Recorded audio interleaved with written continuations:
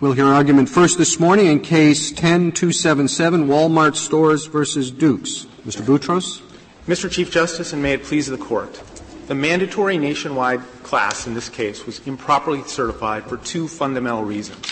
First, plaintiffs failed to satisfy Rule 23A's cohesion requirements as reflected in the commonality, typicality, and adequacy requirements of the rule. Second, plaintiffs' highly individualized claims for monetary relief failed to satisfy Rule 23B2's requirements for certification of a mandatory non-opt-out class. Regarding Rule 23A, because the plaintiffs' claims in this case hinge on the delegation of discretion to individual managers throughout the country, they cannot meet the cohesion requirements that are reflected in Rule 23A. The delegation of discretion in some ways is the opposite of cohesive claims that are common to everyone in the class. The common policies that the plaintiffs point to are either neutral and not argued to be discriminatory, or they are affirmatively non-discriminatory. The company has a very strong policy against discrimination and in favor of diversity. I suppose if corporate headquarters had learned that the subjective decision-making or the delegation of decision-making to the field was resulting in several discriminatory practices or a pattern of discrimination. In other words, the decentralized process was leading to discrimination. Then I suppose the company that could be attributed to the policy adopted at headquarters? No, Your Honor. I think that in this situation, if there was a pattern, for example, at a particular store where the decision-making — No, I'm talking about, so they've got thousands of stores, and, every week they get a report from another store saying, there's an allegation of gender discrimination. At some point, can't they conclude that it is their policy of decentralizing decision-making that is causing or permitting that discrimination to take place? I think that would be an inquiry, Your Honor. I don't think it would rise to a pattern or practice or a common policy that affects everyone in the same way. Certainly, companies do look at the situation throughout the company and seek to root out discrimination. But it would take more than some reports, especially in a company that has so many stores and so many units. And here, the plaintiffs' claims simply aren't typical.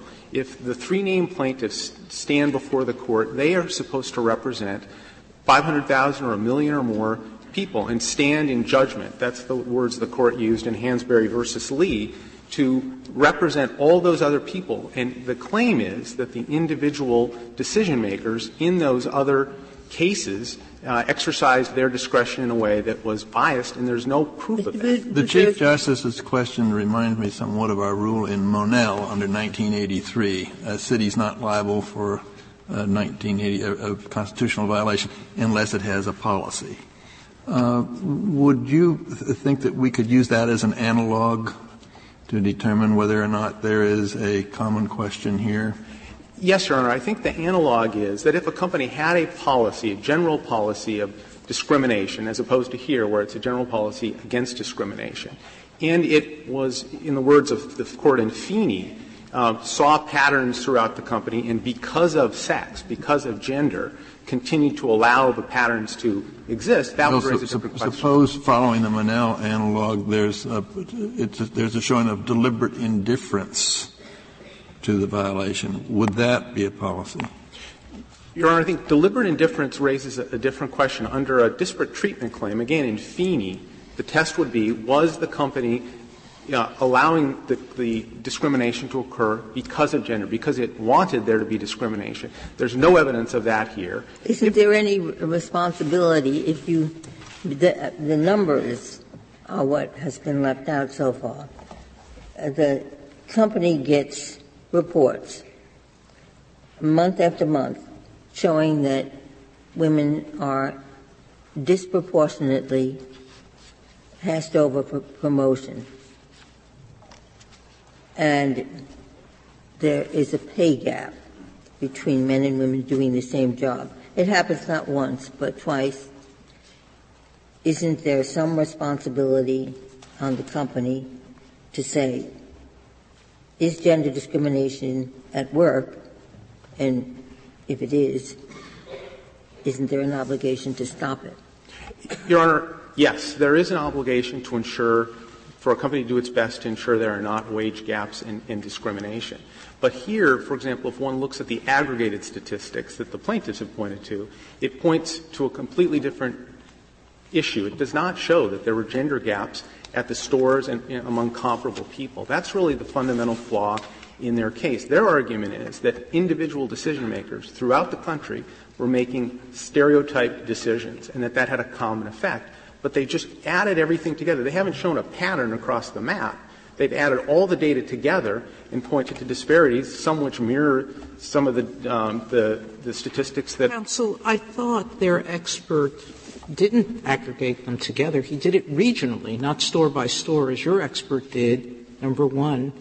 And number two, that he performed, as accepted by the district court and affirmed by the circuit court, any number of controlled variable comparisons, including job history, job ratings, and other things, and found that the disparity could not be explained on any of the normal variables that one would expect, and that the disparity was significantly much higher than the 10 competitors of Walmart and what they were paying their labor force. So what is speculative about that, number one? And two, why is that kind of statistical analysis inadequate to show that a policy of some sort exists? Justice Sotomayor, first, plaintiff's expert did a national regression and then simply estimated the regional results. He did not do a regional regression. But even if he had, these statistics go more to the merits. We think we have strong arguments on the merits responding to those statistical arguments. Well, that begs the legal question, which is, you're right. Ultimately, you may win and prove to a fact finder that this analysis is fatally flawed. But what the district court concluded was that on the basis of your expert, whom he discounted because your expert was basing analysis on premises that the court found not acceptable, that there was enough here after a rigorous analysis.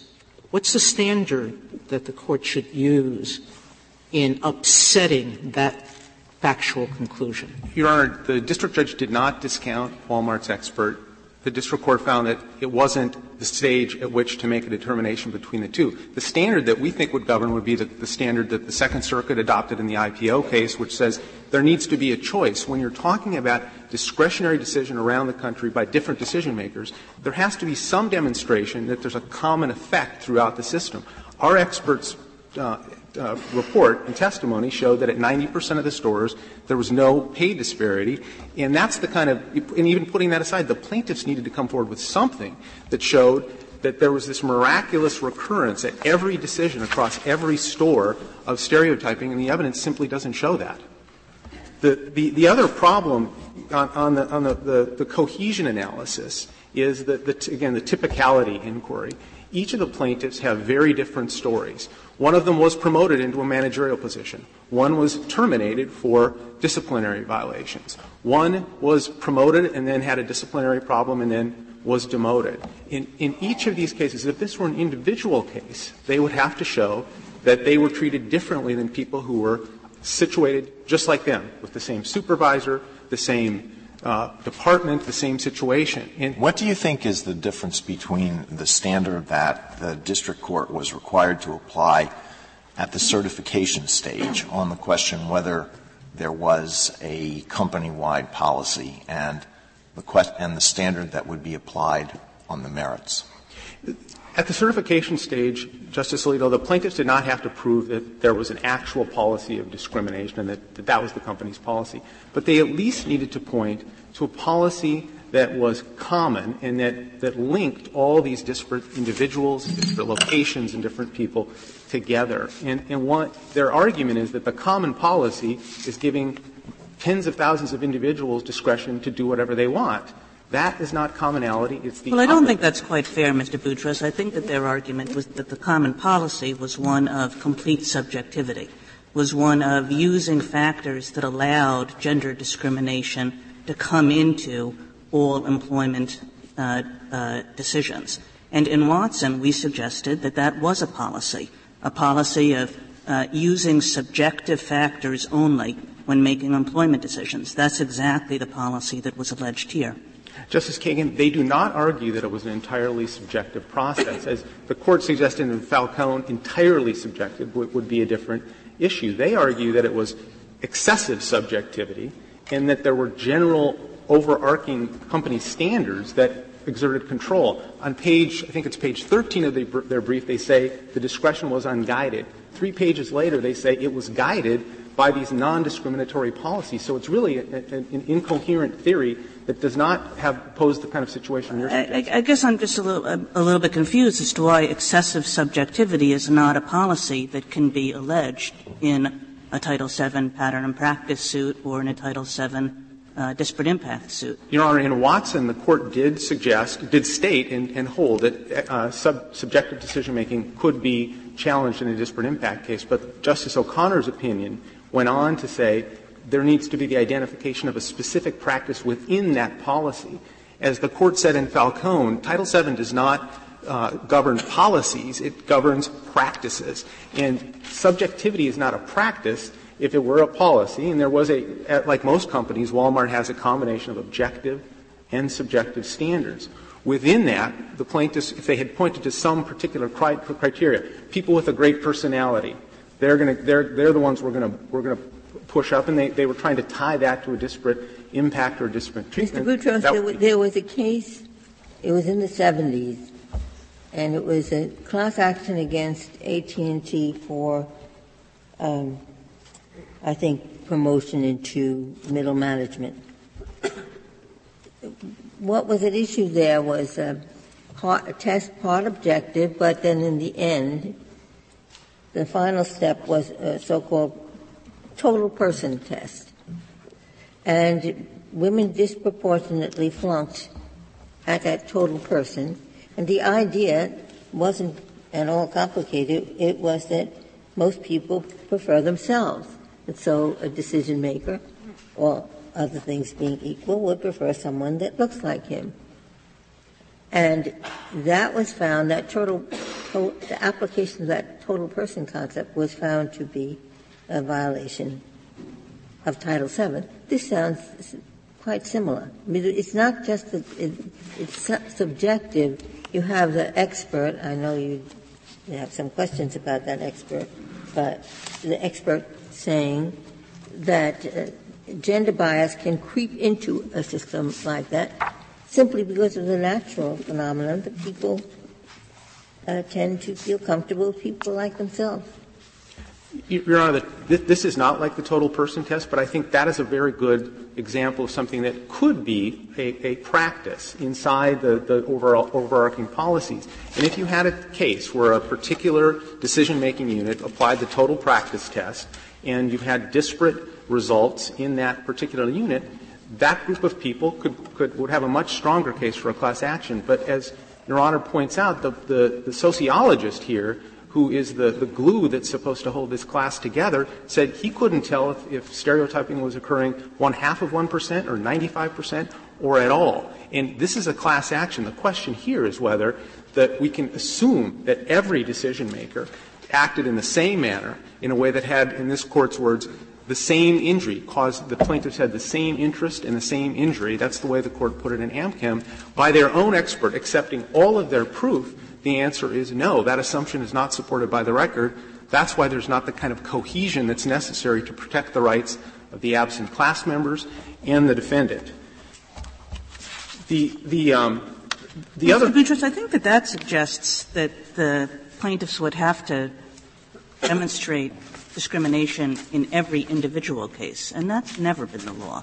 All that the plaintiffs have to demonstrate, and especially at this stage in the proceedings, is that there is a practice, a policy of subjectivity that on the whole results in discrimination against women, not that each one of these women in the class were themselves discriminated against. That's correct, Your Honor. At the Phase 1, we're not arguing that a plaintiff would have to come forward and show that every class member was discriminated at that point.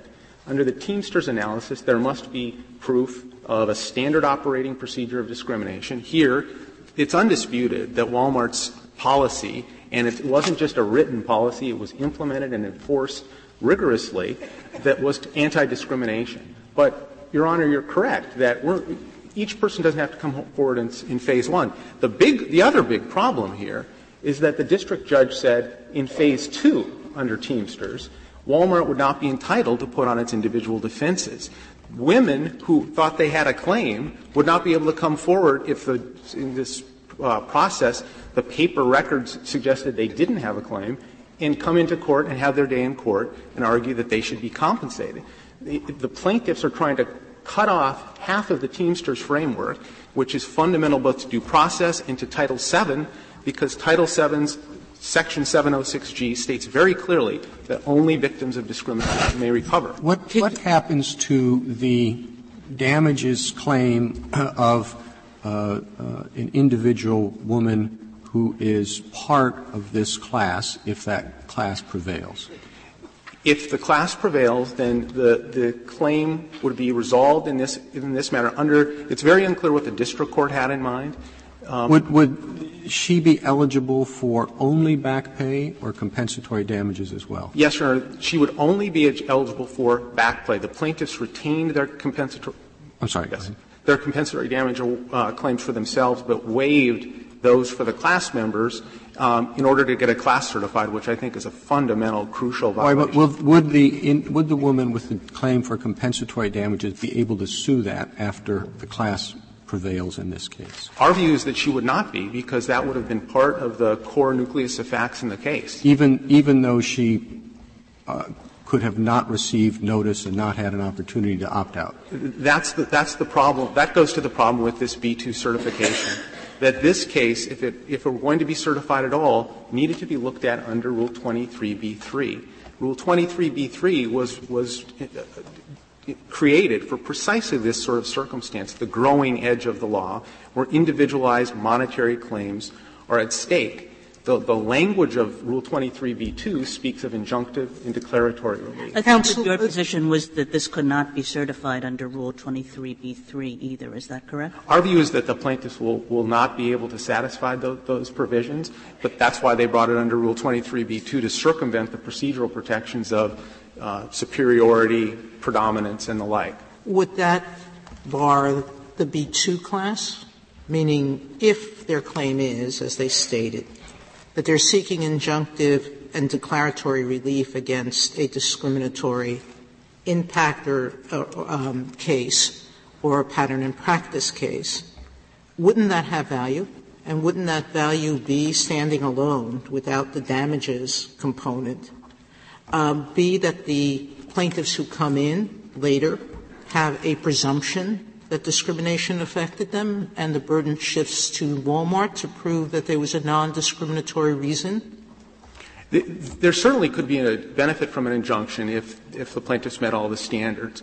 The problem here is that the individualized damage claims and the back pay claims engulf and overwhelm the injunction. Even if they did, why couldn't you separate out the B-2 issue from the B-3 question of whether monetary damages have enough common facts and law to warrant a certification under B-3? Your Honor, some courts have done that, looked at the injunctive relief claims under the B-2 standard and the monetary reliefs under a B-3 standard. That can raise other complications, especially here the plaintiffs are seeking punitive damage as well, but that's at least a possibility. It would certainly be better than this, shoehorning these monetary relief claims that are so individualized. So would you address address them separately for me and tell me why a B-2 class couldn't exist only on injunctive relief? And if it can, if you're conceding it can, then is your attack merely that the monetary component of this, the back pay, which, I know the dispute on whether that's equitable relief or compensatory relief or not, why that just can't be separated out and put into the B-3? Your Honor, our view is that the injunctive relief claim still has significant problems concerning cohesion, adequacy, typicality, commonality. On the adequacy point, this case includes at least 544 store managers who are alleged to be discriminators and victims. If that's not a conflict under AmChem and the adequacy test in Hansberry v. Lee, I don't know what is. The women who are compelled to be in the class, they can't opt out.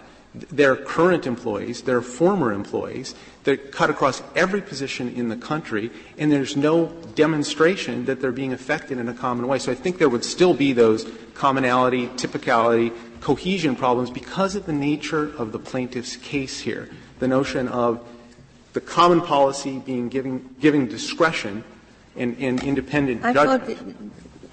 Correct me if I'm wrong, but I thought that the district judge said that the absent class members would get notice and have an opportunity to opt out.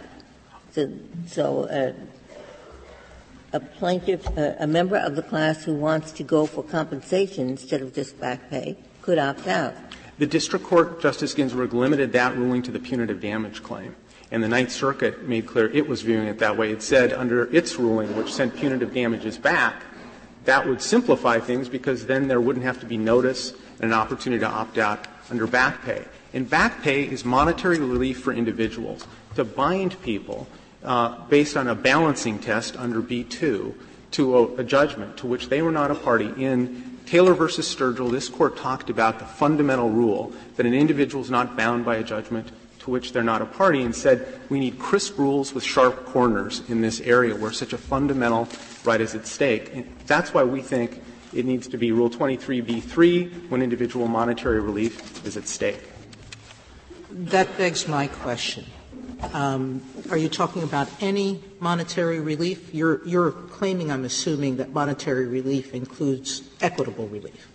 Yes, Your Honor. The Fifth Circuit has described a test where it doesn't use the predominant question, it uses the incidental test. What's wrong with that test? That test is much better than the test that was applied below. The plaintiffs have walked away from the two tests that were applied in the lower courts. They have never contended they could meet the incidental damages test. And under the Fifth Circuit's test, the Allison case, only automatic back pay that goes to the group as a whole would qualify for that. Here, this is individualized relief. That's where I'm going to. Would you accept that incidental test as appropriate to the question of when monetary damages predominate or don't? Your Honor, the text of Rule 23b-2 is very clear. It talks about injunctive and declaratory relief. The only ambiguity that's created is from the advisory committee note, and as this Court said 3 weeks ago in the Milner case, we don't look to legislative history to try to create ambiguities. The other parts of the advisory committee notes make very clear that the drafters were concerned about the historical antecedents where it was an injunctive-only case to desegregate and the like. I think the drafters of Rule 23b-2 would have been shocked if they had learned that this case that involves millions of claims for individualized monetary relief were being sought to be included in a B-2 class. That said, Your Honor, the incidental damage test is, I think, far superior because it's at least clearer and would be closer to a sharp or bright-line rule, which is required in this context. I'd like to go back briefly to the point I made earlier about individual relief and taking away the rights of both Walmart and the absent class members. The procedures that would be used here, the Ninth Circuit proposed a statistical sampling method. The plaintiffs do not defend that. They do not mention the Halao case, which was the cornerstone of the Ninth Circuit's ruling, which would allow sort of a prediction about who might have been hurt, how many people might have been hurt, and then a divvying up of monies based on that. The district court precluded the fundamental Teamsters hearings, which would allow, once a presumption, if one was to arise, of discrimination occurred in a pattern of practice, would allow the defendant to then show that it didn't discriminate on an individual basis, and it would allow the individuals to come in and have their day in court. That violates Title VII. It violates the Rules Enabling Act, and we think it really shows some of the core flaws in this case. What if the class does not prevail? It loses. Does that bar an individual woman at a particular Walmart from bringing these same claims? Yes, Your Honor. There's a presumption in the world of class actions. There's two that I think the plaintiffs are relying on. One is that class actions are always good, and the bigger the class action, the better, and that the class will win. None of those presumptions can be counted on. If the plaintiffs lose and here their compensatory damages claims, I think, would be gone because the named plaintiffs are asserting them. If they tried to bring a case as pattern or practice or pay or promotion, there would be significant questions of res judicata and collateral estoppel. And it's not fair to anyone to put this all into one big class. But you're not suggesting that they would be precluded on individual discrimination claims, are you? No, Your Honor. If they had individual claims that were separate from the nucleus of operative facts here, that might pose a different question. Well, what if it were the same theory, that the reason this person was able to discriminate was because he had total subjective discretion in his hiring? Then there would be a real problem of collateral estoppel or res judicata, Your Honor. Mr. Chief Justice, I'd like to reserve my remaining time for rebuttal. Thank you, counsel. Thank you.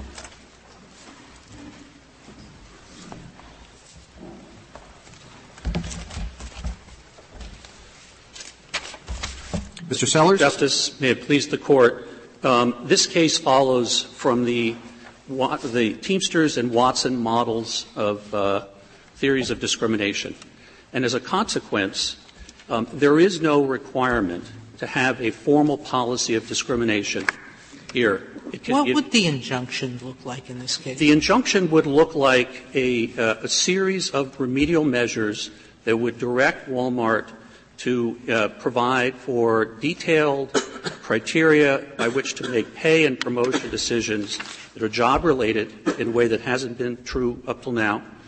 It would provide for to hold managers accountable for the decisions they make. It would ensure effective oversight of these pay and promotion decisions in a way that the company had, while the company did have, by the way, information regularly submitted to it about pay decisions. It took no action, and it did not effectively monitor, allowed these problems to fester. Is it your position that on this scale, subjective decision-making processes are necessarily illegal? No, not at all, Mr. Chief Justice. So if this were, how many stores are we talking about, 1,000 stores? Several thousand stores. Several thousand stores. How many examples of abuse of a subjective discrimination delegation need to be shown before you can say that flows from the policy rather than from bad actors? I assume with 3,000, however many thousands of stores, you're going to have some bad apples. Well, Mr. Chief Justice, we have examples in the record. As Teamsters — No, I know there are examples. How many do you need to have? Surely it won't be if somebody sends one letter in saying the guy at this plant this store is discriminating. That can't be enough to support your theory. That's correct. We don't submit that. There is no minimum number that this Court has ever set. Teamsters, as an example, in Teamsters, the Court had before it about 40 examples, but significantly, they weren't required. In order to establish a pattern or practice of liability, and we have more than that, of course, but in order to establish a pattern or practice of liability, or at least a prima facie case, Teamsters holds that what you need to do is show that there were disparities sufficiently substantial to create an inference of discrimination with respect to a discrete practice. Is it true that Walmart's pay disparity across the company was less than the national average? Mr. Chief Justice, the position — I don't know that that's a fair comparison. The position that Walmart has advanced makes no comparison. The comparison it makes is with the general population, not with people in retail. Walmart's obligation under Title VII is to ensure that its managers do not make pay decisions because of sex. And the comparison that's relevant is between men and women at Walmart, not the general population that includes people in retail, but includes railroad workers and all kinds of other people. That's not the appropriate comparison. It's not clear to me what is the unlawful policy that Walmart has adopted under your theory of the case? Justice Kennedy, our theory is that Walmart provided to its managers unchecked discretion in the way that this Court's Watson decision addressed, that was used to pay women less than men who were doing the same work in the same facilities at the same time, even though those women had more seniority and higher performance, and provided fewer opportunities for promotion than women because of sex. It's hard for me to see that that's your complaint faces in two directions. Number one, you said this is a culture where Arkansas knows, the headquarters knows everything that's going on. Then in the next breath you say, well, now these supervisors have too much discretion. It seems to me there's an inconsistency there. Well, I'm just not sure what the unlawful policy is. Well, Justice Kennedy, there is no inconsistency any more than it's inconsistent within Walmart's own personnel procedures. The company provides to its managers this discretion, which, by the way, is very discreet. It is not the broad kind of we're not attacking every facet of the pay and promotion decisions. The district court found specific features of the pay and promotion process that are totally discretionary. There's no guidance whatsoever about how to make those decisions. But with respect to the discretion, every store the district court found is provided, managers are provided with the same level of discretion. But the company also has a very strong corporate culture that ensures that managers, not just with respect to the practices we're challenging, but in all respects, what they call the Walmart way. And the purpose of that is to ensure that in these various stores, that contrary to what Walmart argues that these are wholly independent facilities, that the decisions of managers will be informed by the values the company provides to these managers in training. Well, is that disparate treatment? It is disparate treatment. It is a form of disparate treatment because they are making these decisions because of sex.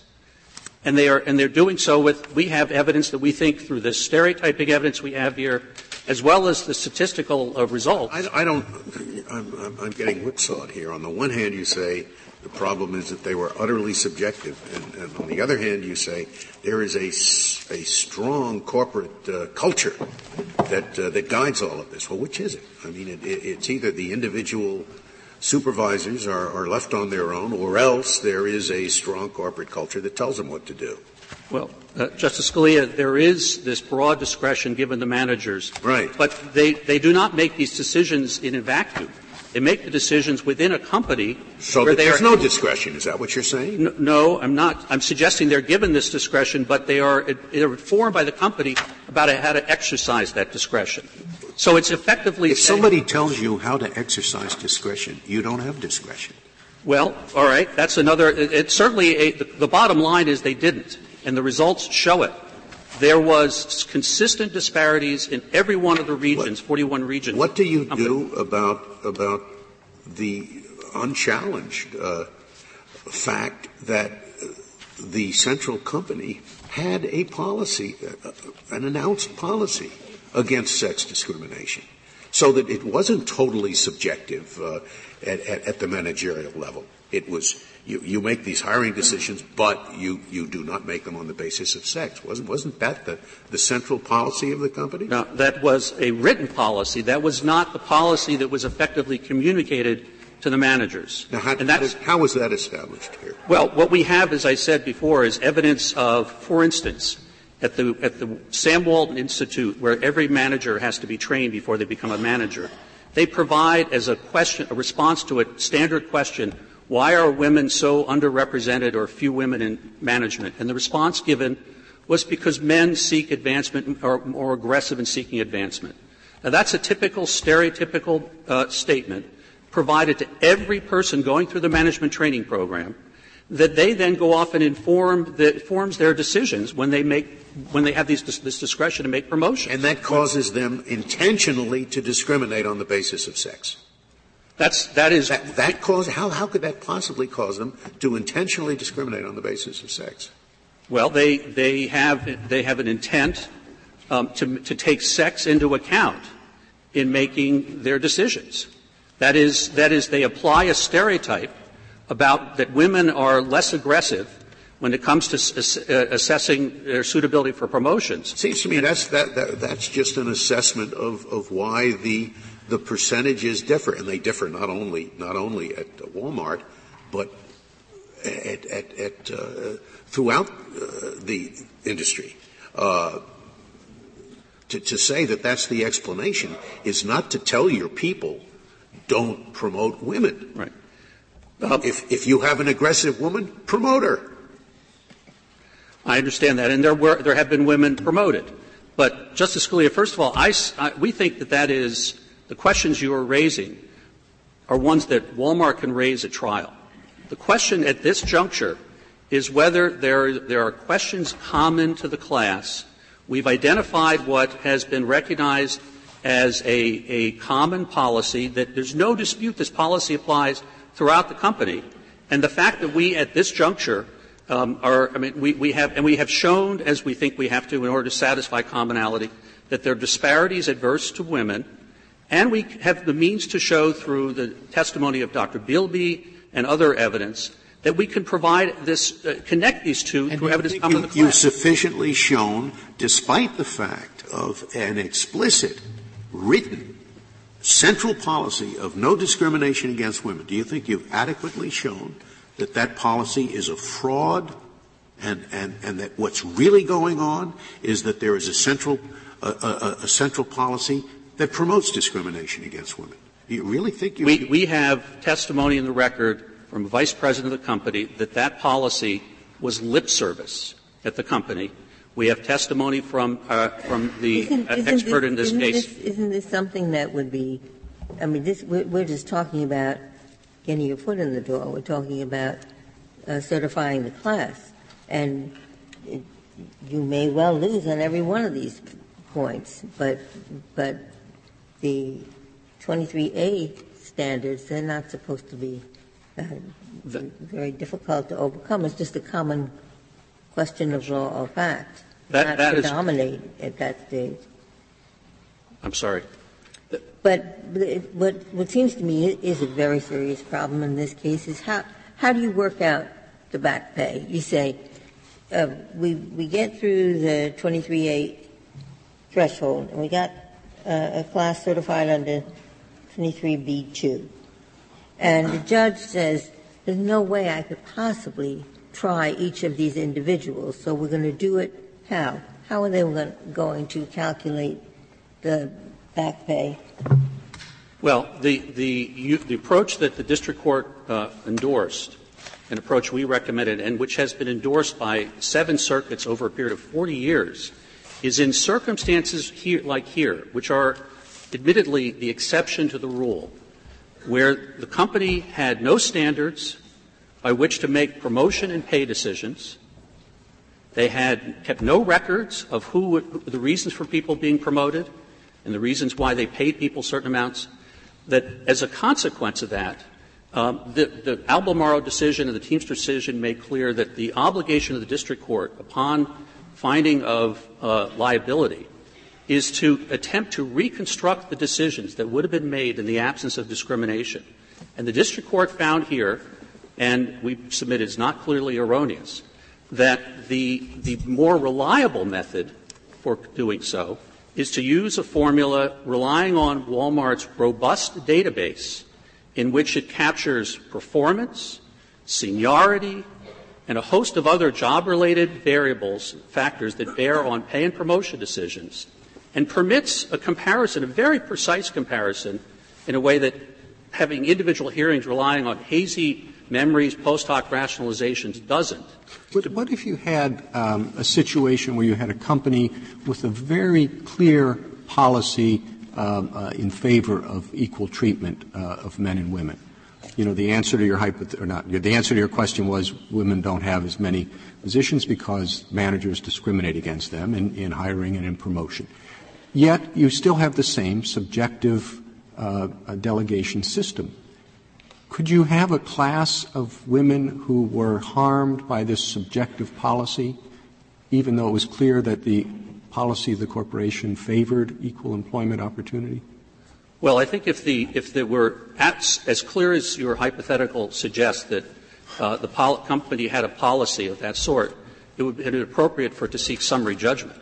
No. Then you're saying it is not enough that it be a subjective decision. This company has 1,000 stores, and sure enough, in 1,000 stores, you're going to be able to find a goodly number who aren't following the company's policy, who are exercising their subjective judgment in a way that violates the right to equal treatment. Couldn't you bring a class of people subjected to discrimination as a result of that subjective policy? You could bring a class case on behalf, if I understand your hypothetical, on behalf of women, who were subject to discrimination as a consequence of that unchecked discretion. I want to be clear that we shouldn't lose sight of the fact that we have evidence here of results from this that are really extraordinary.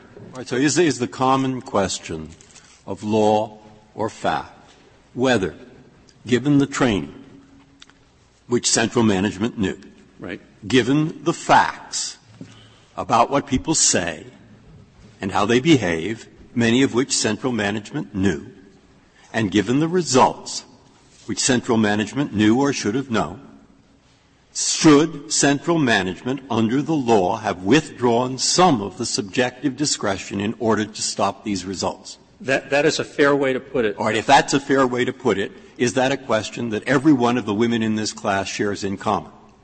I believe so, Justice Breyer, because they've all been the subject in every one of these stores to this very broad discretion. District judge didn't think so. Didn't the district judge say that in awarding back pay, some would get a windfall and others would be undercompensated? Actually, Justice Ginsburg, I think the district judge did not find that.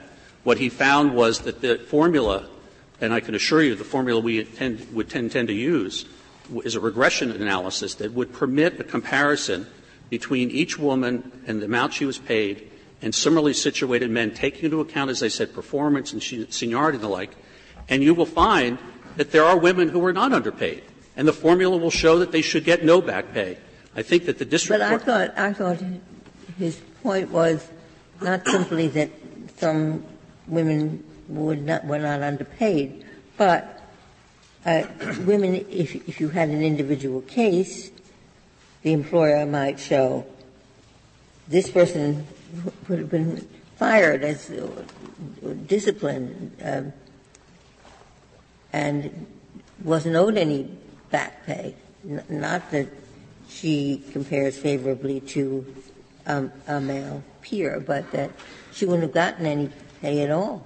Well, Justice Ginsburg, the kind of factors that enter into this economic model, performance in particular, should capture whether somebody should have been fired. That is a very important part of the model here that permits people to, and we found, the evidence shows that women were in fact had higher performance than men and were nonetheless still underpaid. Am I missing something here? Doesn't your class include both those women who were underpaid and those women who weren't underpaid? Doesn't your class include both? As every class. And is that commonality?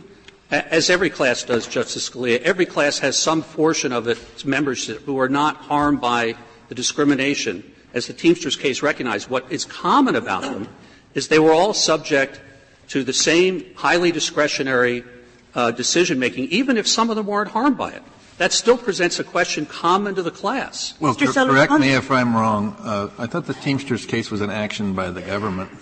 It wasn't a class action case. That is correct. But it is the paradigm we use for determining what you need to establish a pattern or practice of discrimination. Pattern or practice. That's correct. Help me, if you can, with this. Let's suppose that expert testimony, sociologists and so forth, establish that in industry generally and in retail industry generally, women still are discriminated against by a mathematical factor of X. You have a company that has a very specific policy against discrimination, and you look at the way their employees are treated, and you find a disparity by that same mathematical factor X. Does that give you a cause of action? If the disparity the disparity that women are subjected to are the same in the company as they are outside society-wide. But the company does have a policy against discrimination. I would say that the company's responsibility under Title VII is to ensure its managers do not make pay and promotion decisions because of sex. If the comparison between the pay women receive, for instance, who are similarly situated to men within the company, is such that they are underpaid compared to similarly situated men in the company, then the company would have legal responsibility under Title VII, regardless of what happens in the rest of the industry, what happens in the rest Would of the world. Would that be true even if you could not show deliberate indifference? Well, I don't know that with all respect, that the standard is deliberate indifference. I think that under this Court's decision in Ellerth, suppose there's no deliberate indifference and a specific policy prohibiting the discrimination. Can you still proceed? I submit you still can proceed. If the policy, announcing a policy saying don't discriminate, were to be effective in immunizing companies against liability and class actions, imagine every company in the country would publish that policy and have free license to go discriminate as much as it wanted. I understand your answer to Justice Kennedy's question to be that this typical company would be in violation of Title VII. Is that correct? That is correct. That's what the academic literature on which your theory is based includes. Isn't that right, too? Justice Alito, I think it's not just academic literature. I think it's the precedents from this Court.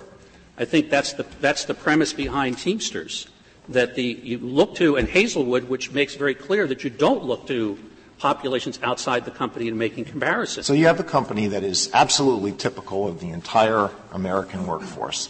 And let's say there weren't any variations. Every single company had exactly the same profile. Then you would say every single company is in violation of Title VII. That could very well be the case. I think that Title VII holds companies responsible for the actions they take with respect to their employees. There certainly are industries, and there were 30 or 40 years ago when Teamsters was decided, where the entire industry might have had evidence of discrimination. There is not a negligence standard under this statute that immunizes companies because they follow the same standards as other companies. What your answer assumes is that if there is a disparity between the advancement of women and the advancement of men, it can only be attributed to sex discrimination. No. Factors. Otherwise, how could you say that all of the companies are presumptively engaging in sex discrimination? Well, Justice Scalia, I want to deal with in this instance,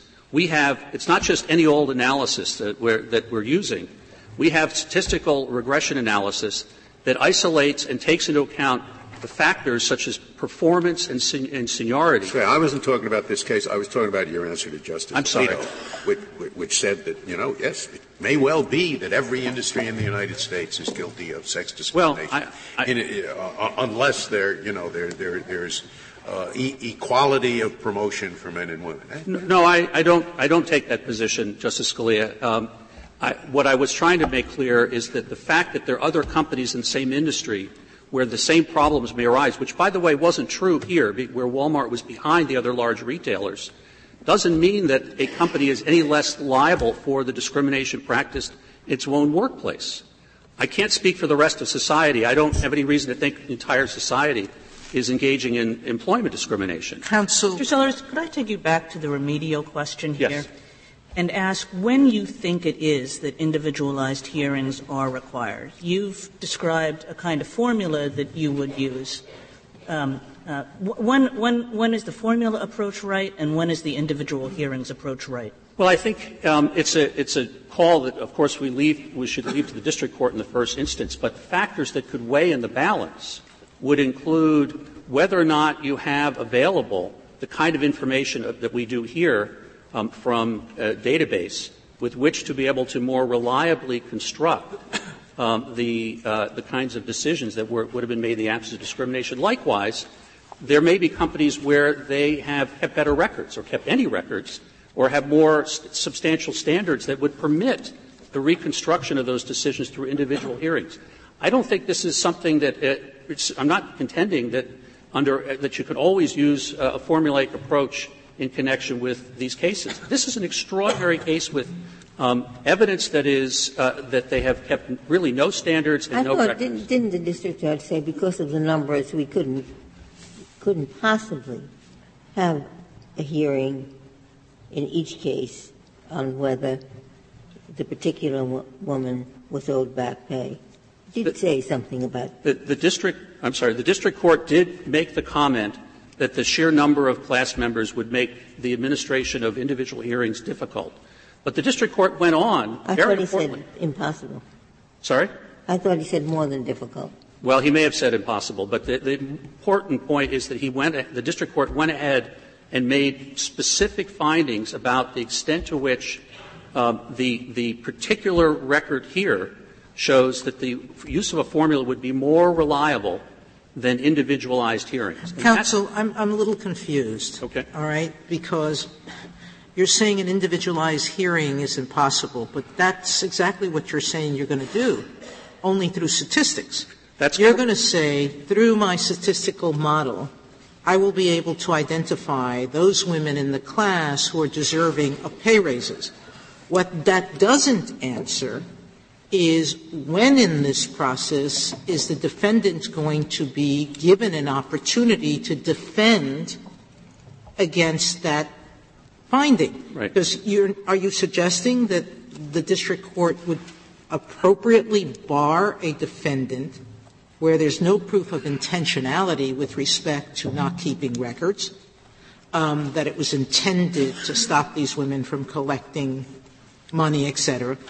When are they going to get a chance? Well, and if they're going to get a chance, isn't that an individualized hearing? Yes. Effectively, Walmart will have ample opportunity through the arguments over which variables to use. There was a very robust debate below already about which variables to use that will have a significant impact on whether women are shown to be underpaid or underpromoted compared to men. So Walmart will have that opportunity, and frankly — no, that sounds like you're saying their only opportunity will be on the model. They will be precluded from attempting to show any individual evidence that a particular decision was not made. If Walmart, Justice Sotomayor, if Walmart comes forward below, and it hasn't done so far, and is able to persuade the district court that it can, consistent with some kind of in a way that's consistent with a reliable determination of who should have been paid what and promoted in the absence of You're not answering me. I'm trying to. What you're saying is we're going to preclude them from doing anything but offering a mathematical model, because otherwise it's going to be too hard to have individual hearings. Let me answer you directly. I'm not saying that. Walmart has an opportunity to make the case that with whatever showing it wishes to make, it can reconstruct these decisions more reliably in an entirely subjective environment. And if it does, it can offer evidence in certain circumstances, but it hasn't done so. And I don't submit it's going to be able to do so here. This takes evidence to establish that it's more reliable to have a hearing with evidence on the particular promotion or dismissal of the individual, that is more reliable than using, I don't care how admirable a statistical guess you make. Is that really a question? I think it is, Justice Scalia, because you must have a pretty bad judicial system then. Well, I think it's not the judicial system. It's the record-keeping of the company and the standardlessness of the pay and promotion processes that basically mean 10 years later these managers are going to be coming forward to speculate about what they did 10 years earlier with no records to cross-examine them on. That is not the model for a reliable adjudication. We should use that in jury trials, too. For really old cases, we should just put a statistical model before the jury and say, this stuff is too old, so we'll do it on the basis of is this really due process? Justice Scalia, I submit it is, and the circuits that have been considering this for 40 years have so held in the narrow set of circumstances that we have here, where there are standardless, recordless decisions at issue. Well, if it's standardless and recordless, then why is there commonality? It seems to me that what your answer that you just gave really shows a flaw in your case on commonality. No, Justice Kennedy, the standardless and recordless aspect is with respect to trying to reconstruct these decisions years later. As I said before, we have a common policy here. It presents a common question.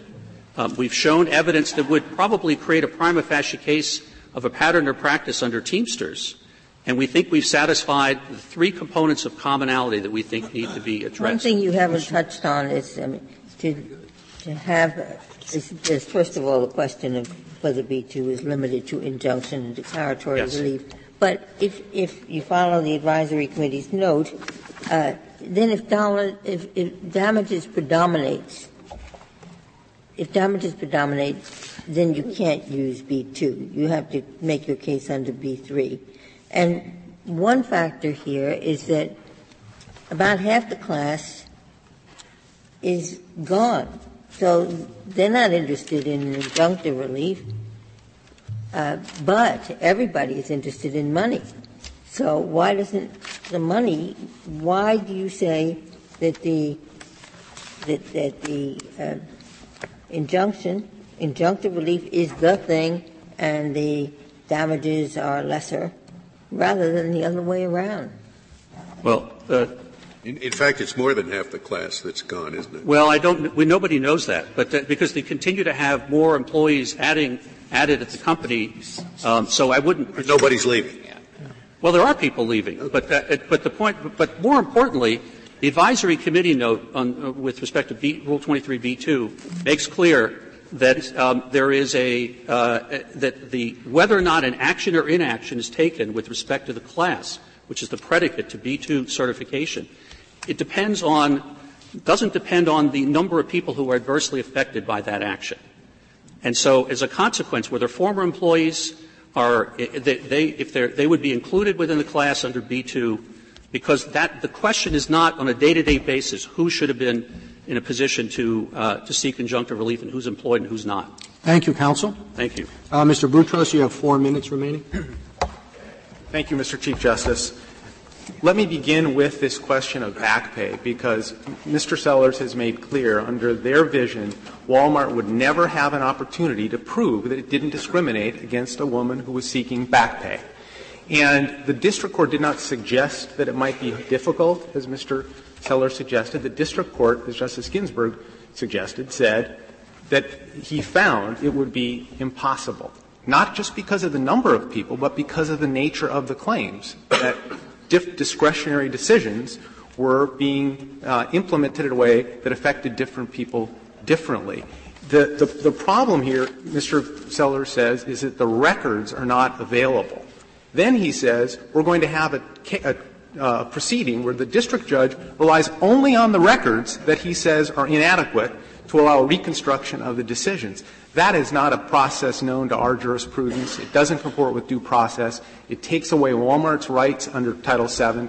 It injures the rights of the individual women whose the record. Well, you don't seriously contend that if a policy were found or practice of discrimination, that a woman couldn't come in and say, they put X in, I had a longer history at Walmart, I had far superior job ratings, I had no criticisms of my work, and I wasn't promoted. Wouldn't that be enough for her to show that that policy influenced her lack of selection? I agree with you, Justice Sotomayor. And your personal database has all that information. So why is it impossible to try these cases other than because of their large number? That's a different issue. Yes, Your Honor. What you just outlined, we agree that a woman should be able to come in and say that. And she may say, well, the records don't show what really happened. I had more experience. I was a much better employee than the guy working next to me. Under the plaintiff's theory, in order to get a class here, they've thrown that out the window. That woman would not be able to come and testify. Walmart wouldn't be able to say, this person was a terrible employee, this person was a great employee. On the record, it's not impossible to recreate these decisions. The record is filled with declarations from managers who remember very well that Ms. Dukes violated company policy, that Ms. Arana was fired for infractions regarding how she kept her hours. If you just spend 1 second, remember my question, we got a common issue. Why isn't that enough, at least to support a B-2 injunctive action? Your Honor, the scenario you outlined, there's no dispute about the policies that existed at the time, that there were. That sounds like the merit you're getting to. His point, remember, is this is just certification. So my question is, assuming they can support it with evidence, Why can't they have their B-2 class at least on an injunction? Because, Your Honor, the common policy is one that affects everyone differently by definition. Therefore, these plaintiffs are not typical, and they are not arguing that everyone was affected the same way by the common policy. Many women thrived. Maybe some men stereotyped, or some women stereotyped the other direction. 544 of the plaintiffs are female store managers. So it's impossible to make these sweeping generalizations, which of course is what stereotyping is supposed to prevent. And so there's absolutely no way there can be a fair process here. On the policy question, the policy, the plaintiffs point to the general policies in the central control, but the one policy they do not want to confront is the policy against discrimination. It was not just a written policy on paper. In fact, there's a declaration at page 1576 of the Joint Appendix that lays out the very aggressive efforts the company. What about that vice president who said it was just window dressing or something like that? I'm glad you asked about that, Justice Scalia. Here's what he said. He testified about the diversity goals of the company at the time, the effort to get more women into management. And he said in his view, until the company linked diversity goals to compensation of managers, it would be lip service. He wasn't saying the whole program was lip service. He was one of the advocates for diversity in the company. He wanted it to be more aggressive. He said his goals were 20% and other people's were 10. So it's completely misleading to suggest he was denigrating the entire policy. I think he's just making their point, which is if they started paying women the same as men, they might get more diversity. They do pay the same as men, Your Honor. Well, that's the record the whole reflects issue that. that's in dispute.